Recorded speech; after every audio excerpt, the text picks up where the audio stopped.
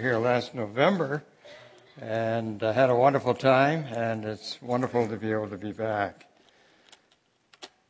I had the privilege of conducting a 2-day pastor's seminar in central Pennsylvania, a state in America, and we had a wonderful time together, probably about 50 men there, and we talked about a lot of issues today about doing ministry.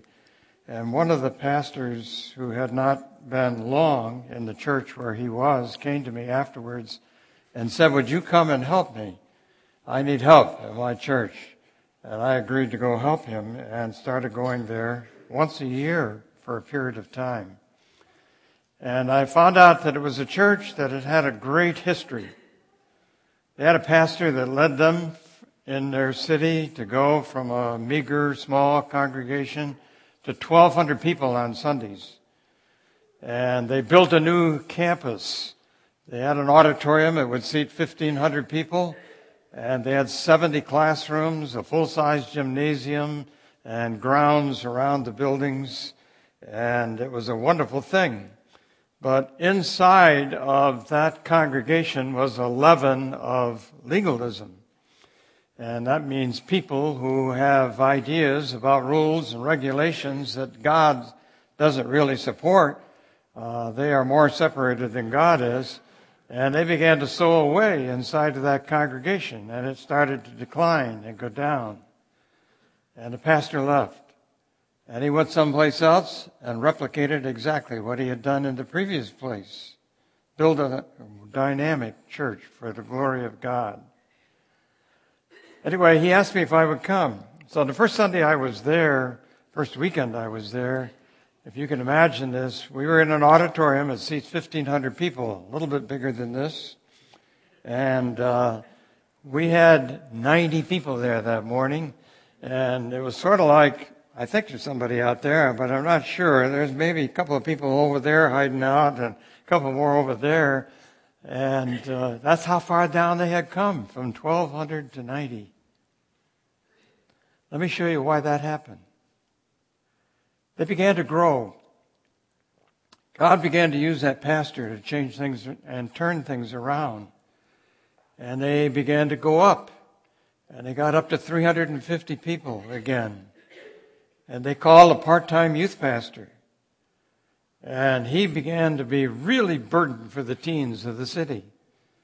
And when there was one aspect of the teen world that he was especially burdened about, you do realize that there are more than one culture in the teen world. You got the athletes, and you got the academics, and you got the techies. He was burdened for the group that's called the skateboarders. And in that city, the skateboarders looked like this.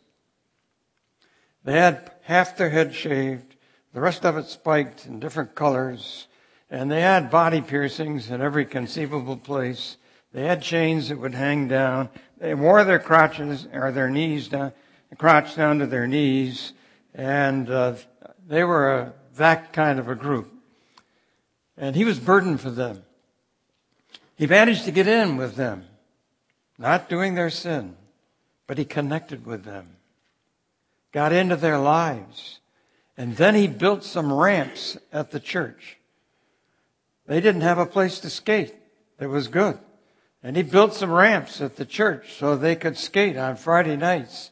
And he had this stipulation, you can come, but you're going to give me 20 minutes so that I can talk to you about my best friend, Jesus. If you talk when I'm talking, you don't come back. They listened to him. And he soon had 100 of those skateboarders on the church campus every Friday night. He was in prayer meeting one night, and the youth pastor told me this from his own mouth. And he listened to the people pray, and they were burdened, supposedly, about the city. They prayed prayers that were very pious about reaching their city for Christ. But right after that prayer meeting, one of the legalists got a hold of his elbow and said, "Youth pastor, the kind of people you got around here on Friday nights, they don't belong in this church. Get that trash out of here.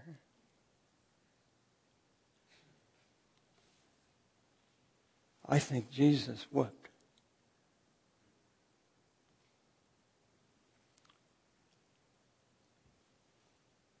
I want you to catch the heart of Christ this morning. I want you to listen to him, and I want you to see his life. He gives us one of the most dynamic chapters that I know of in the Bible. There are some great chapters in the Bible. This is one of them. And if you will turn there to Luke 15, I'll be there in just a minute.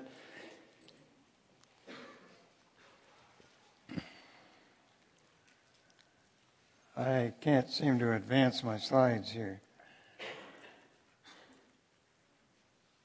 There we go. Luke 19 tells us why Christ came to this world. He said, "For the Son of Man has come to seek and to save that which was lost." He came to seek and save the lost. That's what that youth pastor was doing. If I can probably put it into a graphic for you. There we go. Upper left-hand corner, you have God's world. It is from eternity to eternity. God's world is a place, as I mentioned here, of supreme holiness and significance and glory. It has a culture. God's world has a culture. When God got ready to reach the lost, he came about with a plan. And that plan didn't express that he was going to stay in heaven and that he was going to just invite us to come there from that vantage point. What did happen? Jesus took upon him the form of a body, left heaven, came to this world, and lived in the lives of unsaved, lost people. Skateboarders. He was reaching into their lives. He became embedded among the unsaved. And he was up close in their lives. He was demonstrating what God is really like. And he did that in order that he could communicate the glorious gospel to them and be able to take them back to glory. It is on. I'll try it once more. Thanks, guys. What did that mean for Jesus? Jesus was willing, because of his strong love and passion that compelled him to reach into the lives of the unsaved, he became embedded among them in order that he could reach them. He was not separated. He was not isolated. He had not pulled back from the unsaved as far as he could get. He was in their lives. He didn't do their sin. And I hope that you understand he was willing to make some pretty significant changes in his life in order to be able to come here. He did not violate Scripture. But when Jesus came out of heaven and came into this world, as Philippians teaches us, it was a different atmosphere. It was a different culture. It was a different language. It was different food. It was different dress. It was different music. It was different activities. He was willing to do all of those changes that did not violate Scripture in order that he could reach lost people. And I think the plaguing question facing our churches today is, are you willing to do whatever it will take to reach lost people short of violating Scripture? He does not expect us to violate Scripture.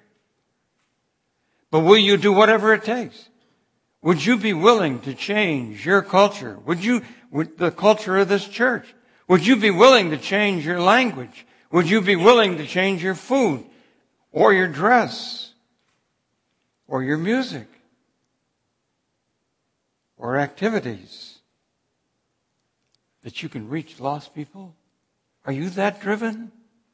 Does passion grip you and cause you to want to be able to do whatever it takes to reach them? This chapter that we're going to be involved in is just a dynamite chapter. Christ is speaking, and Christ is going to put together a picture. I'll tell you, he puts together a message here that is awesome. And I want you to look at chapter 15 like you never have before, maybe. I want you to stand back, and I want you not to look at the little parts of chapter 15, which you know pretty well, but I want you to look at chapter 15 as a big picture. What is he doing here? So if you're looking at verse 1 of chapter Luke, look what it says. I want you to see who he's talking to. Then all the tax collectors and sinners drew near to him to hear him. And the Pharisees and scribes complained, saying, "This man receives sinners and eats with them." That's pretty strong stuff. They weren't happy about that, but let's think, who's there? Who's listening to Christ? Well, there are three groups of people listening in the crowd. Number one, you have the tax gatherers. The tax gatherers were looked upon by the Jewish people as the worst sinners among them. Tax gatherers.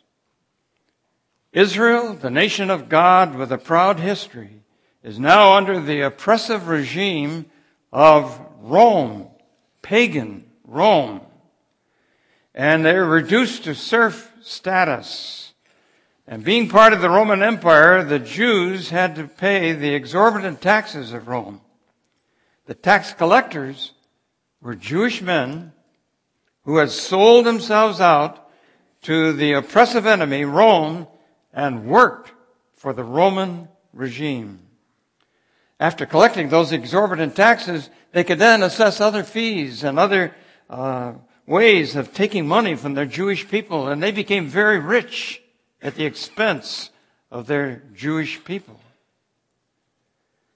If you stop to think about the greed and graft, etc., that was being expressed, where would you have to go in a culture today to find somebody comparable? Well, in the U.S., we probably would think of the mafia. The mafia is a group of people that are just like that. And that's who they looked upon as the worst of sinners. Secondly, there are the sinners there. They were named next.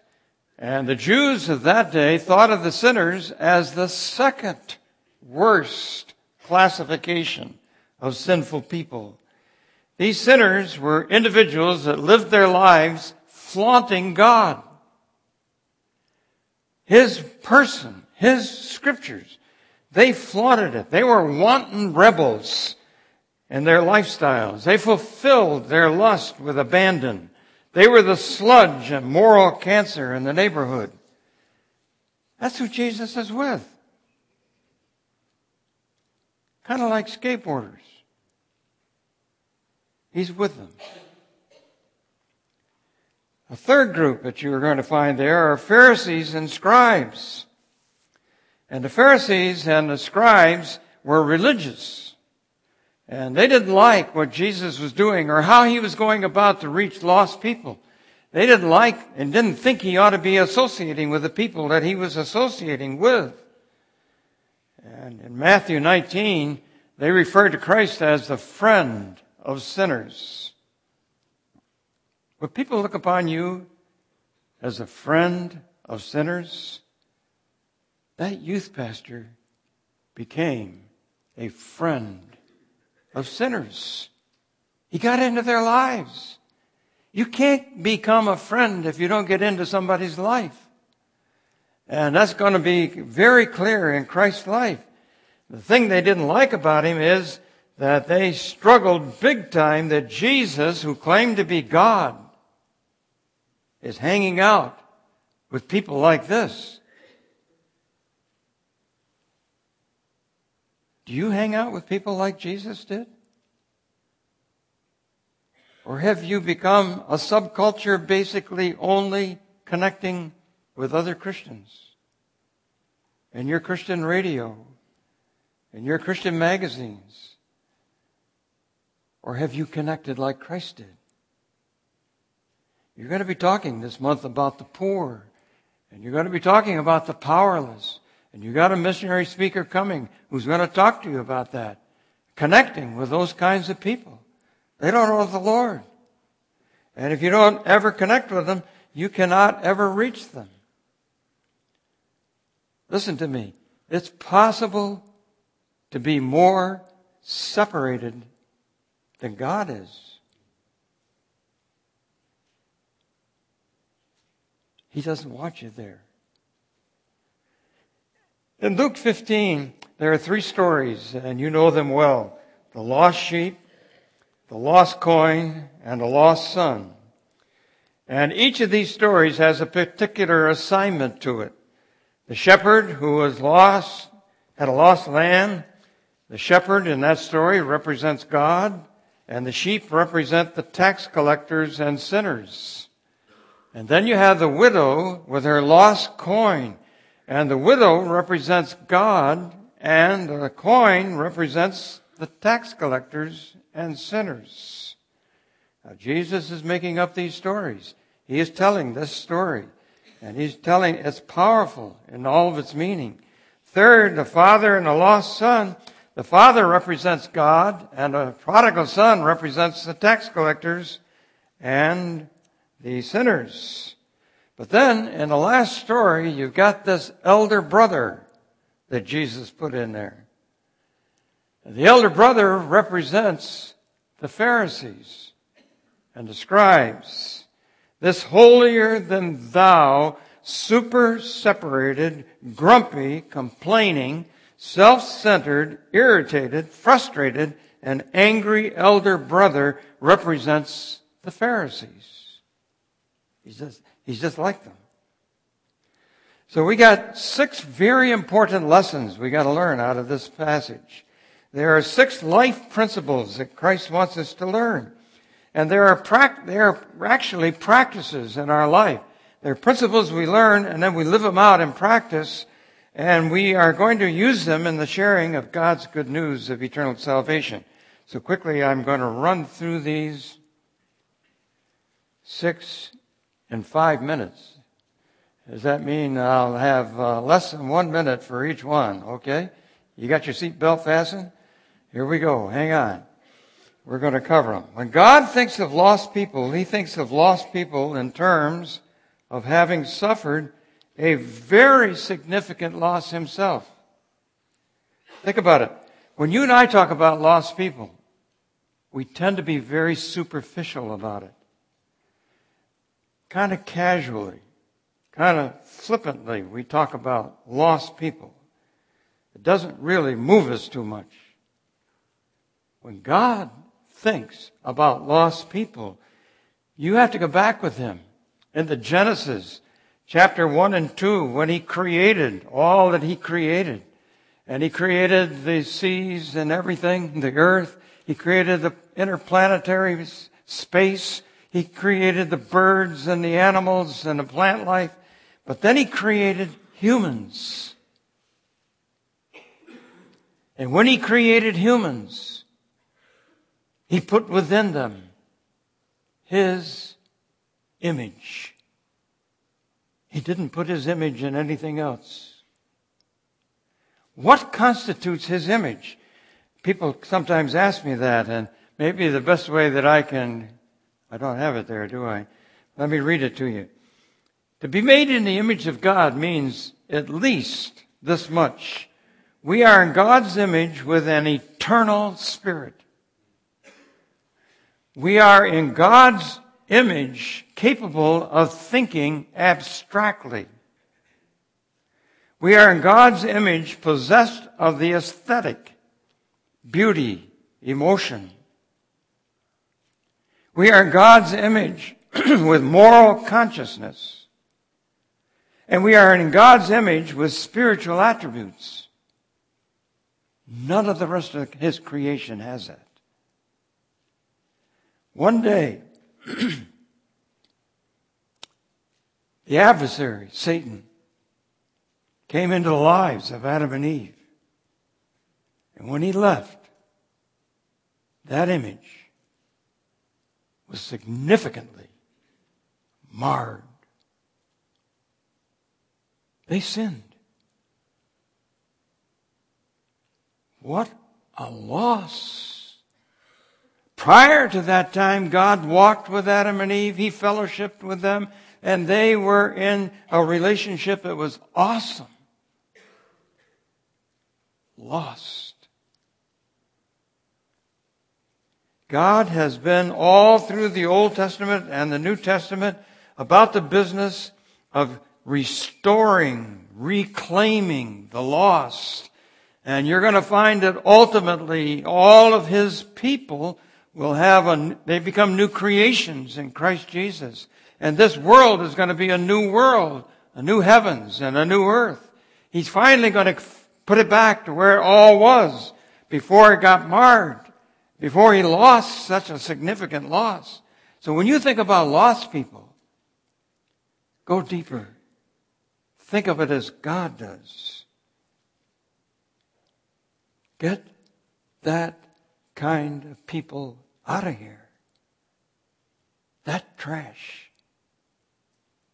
They had no concept of what lost means. They will never be soul winners. They will never reach lost people unless they begin to think like God. Secondly, these who have been lost from God are hopelessly and helplessly lost unless there is some kind of intervention in their behalf. Think about it. A sheep that gets lost cannot find its way home. A coin, an inanimate object that is lost, has no way of finding itself. A son who was lost, in those days, the father had nothing to do with him anymore. He was lost.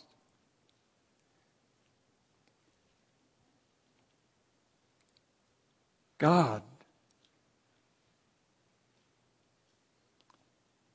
senses that helplessness, that hopelessness. Jesus came out of heaven and came into this world because He knew that there needed to be intervention. And you and I have to grasp that and bring that into ourselves in a close way.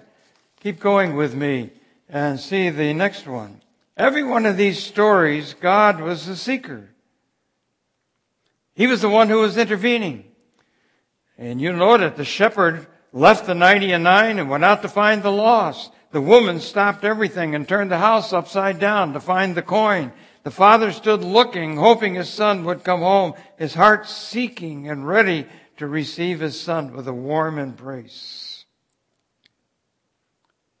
Become a seeker, not a critic. Get that trash out of here. A seeker. The next thing I want you to see in here is, do you notice how many times joy and rejoicing come up in these stories? I think this is fascinating. The shepherd finds the sheep and he has joy. And not only does he have joy, but he comes home and throws a party and invites all of his friends, and they rejoice with him. The woman called her friends together after she found the coin, and she rejoices, and they rejoice. And the father, when his son was found, threw such a big party that the elder brother that was out in the field a ways away, there was a band playing, there was dancing, there was loud voices. You read the text. Rejoicing. I'm in churches where there's practically no rejoicing. Nothing celebratory happening. And that's sad. And when I asked the pastor, when's the last time somebody got saved around here? He has to tell me. It's been a long time.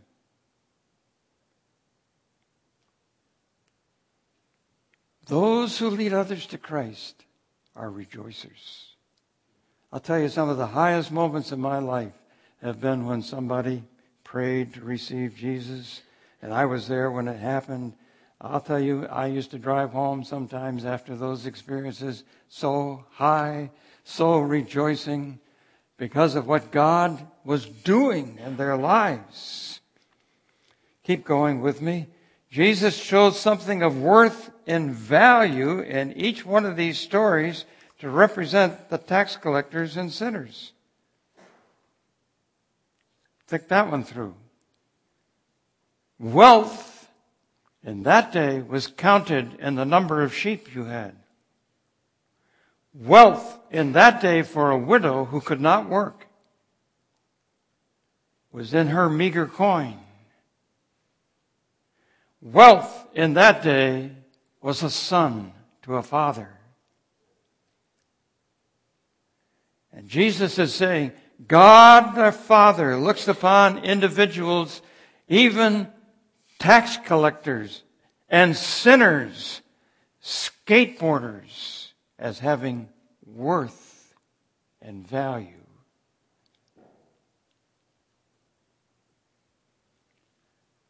Carry it over into our day. What about homosexuals, pedophiles, murderers? And I could keep going.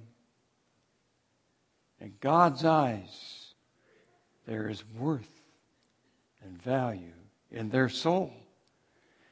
Not in their deeds, but in their soul. And you and I, friends, a church will never become a great soul-winning church. Will never become a church that is reaching the lost, and is not going to be a church that's out there and bringing others to Christ unless these 6 things become very prominent in the congregation.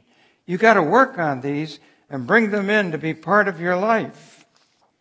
And the final one that I mentioned here for you, in these stories, Jesus challenges the Pharisees to repent of their prejudice and lack of mercy. It is their prejudice and lack of mercy that has kept them at the fringe of the crowd, grumbling and murmuring about bad folk of their day. Do you have any prejudice in you?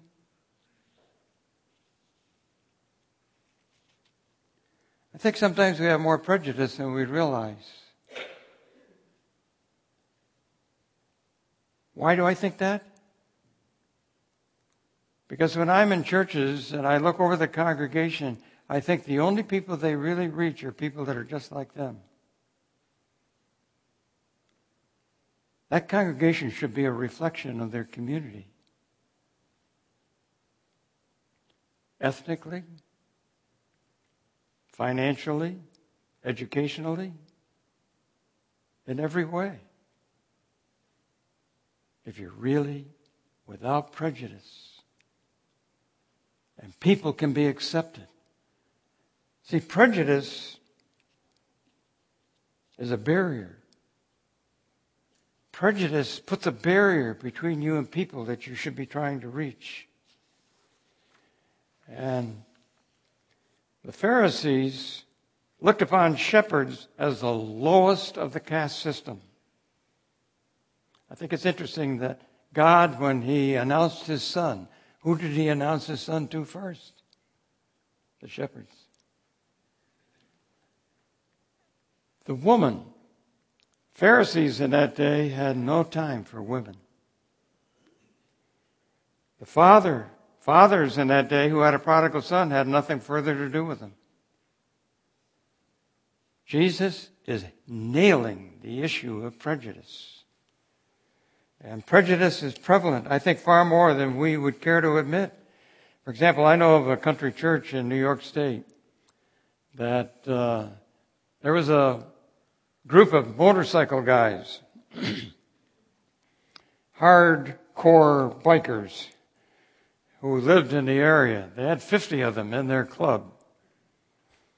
And they're the kind of guys, that you see going down the road, and they kind of hang off both sides, and they got their leather stuff all on, and they got their long hair, and all the rest. They're kind of tough-looking dudes.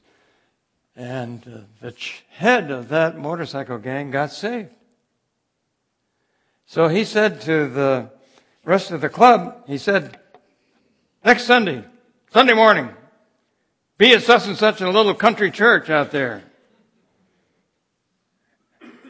Can you imagine sitting in the congregation and 50 of those bikes come rolling in and these dudes come walking into the church? What do you think the people thought? Prejudice?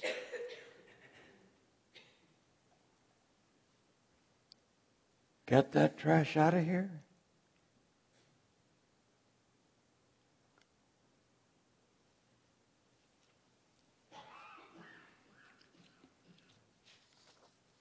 A pastor transformed himself into a homeless person. And he went to the church that he was to be introduced as the head pastor that morning. He walked around his soon-to-be church for 30 minutes while it was filling with people for service. Only 3 people said hello to him. Most looked the other way. He asked people for change to buy food because he was hungry. Not one gave him anything. He went into the sanctuary to sit down in the front of the church. I was told by the ushers that he would need to get up and go sit in the back of the church. He said hello to people as they walked in, but was greeted with cold stares and dirty looks from people looking down on him and judging him. He sat in the back of the church and listened to the church announcements for the week. He listened as new visitors were welcomed into the church that morning, but no one acknowledged that he was new. He watched people around him continue to look his way with stares that said, "You're not welcome here." When the elders of the church went to the podium to make the announcement, they said they were excited to introduce the new pastor of the Church of the Congregation. We would like to introduce you to our new pastor. The congregation stood up and looked around, clapping with joy and anticipation. The homeless man, sitting in the back, stood up and started walking down the aisle. That's when all the clapping stopped and the church was silent. With all eyes on him, he walked up the altar, reached for the microphone. He stood there for a moment and then recited so eloquently a verse from the Bible. Then the king will say to those on his right, "Come, you who are blessed by my Father. Take your inheritance, the kingdom prepared for you since the creation of the world. For I was hungry, and you gave me something to eat. I was thirsty, and you gave me something to drink. I was a stranger, and you invited me in. I needed clothes, and you clothed me. I was sick, and you looked after me. I was in prison, and you came to visit me." Then the righteous will answer him, "Lord, when did we see you hungry and feed you, or thirsty and give you something to drink? When did we see you a stranger and invite you in, or needing clothes and clothe you? When did we see you sick or in prison and go to visit you?" The king will reply, "Truly I tell you, whatever you did for the least of my brothers and sisters, you did for me." After he recited this, he introduced himself as their new pastor and told the congregation what he had experienced that morning. Many began to cry and bow their heads in shame. "Today," he said, "I see a gathering of people here, but I do not see a church of Jesus." The world has enough people that look the other way. What the world needs is disciples of Jesus that can follow these teachings and live as he did. when will you decide to become a disciple? He then dismissed the service until the following Sunday.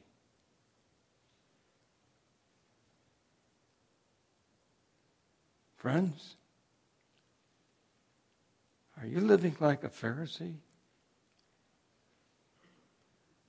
or like Jesus?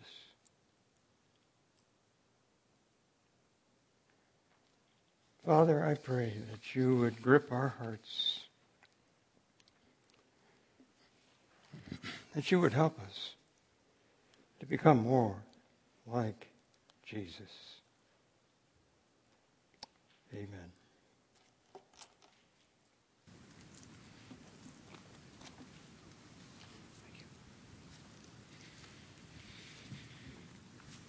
Lots to think about there, amen?